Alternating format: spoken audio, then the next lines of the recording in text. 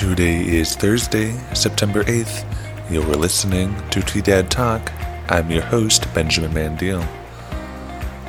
The weather is expected to be sunny with a high near 87 today, with a southwest wind around 10 miles per hour, becoming east in the afternoon.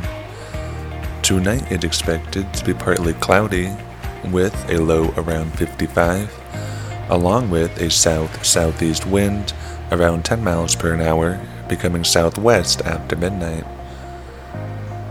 Now, here's the headlines for the day.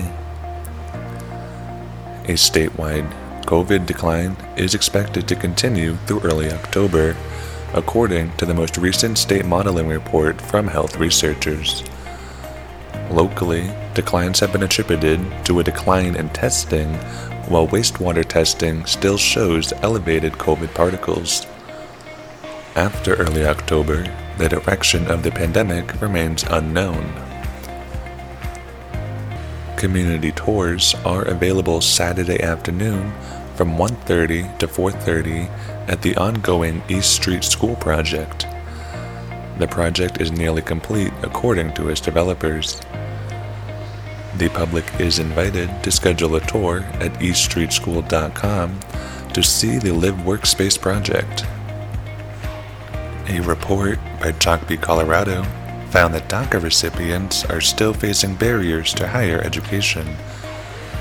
Currently, under DACA, there is no path to permanent citizenship, which can be a reason students are not striving to attend higher education, according to the report.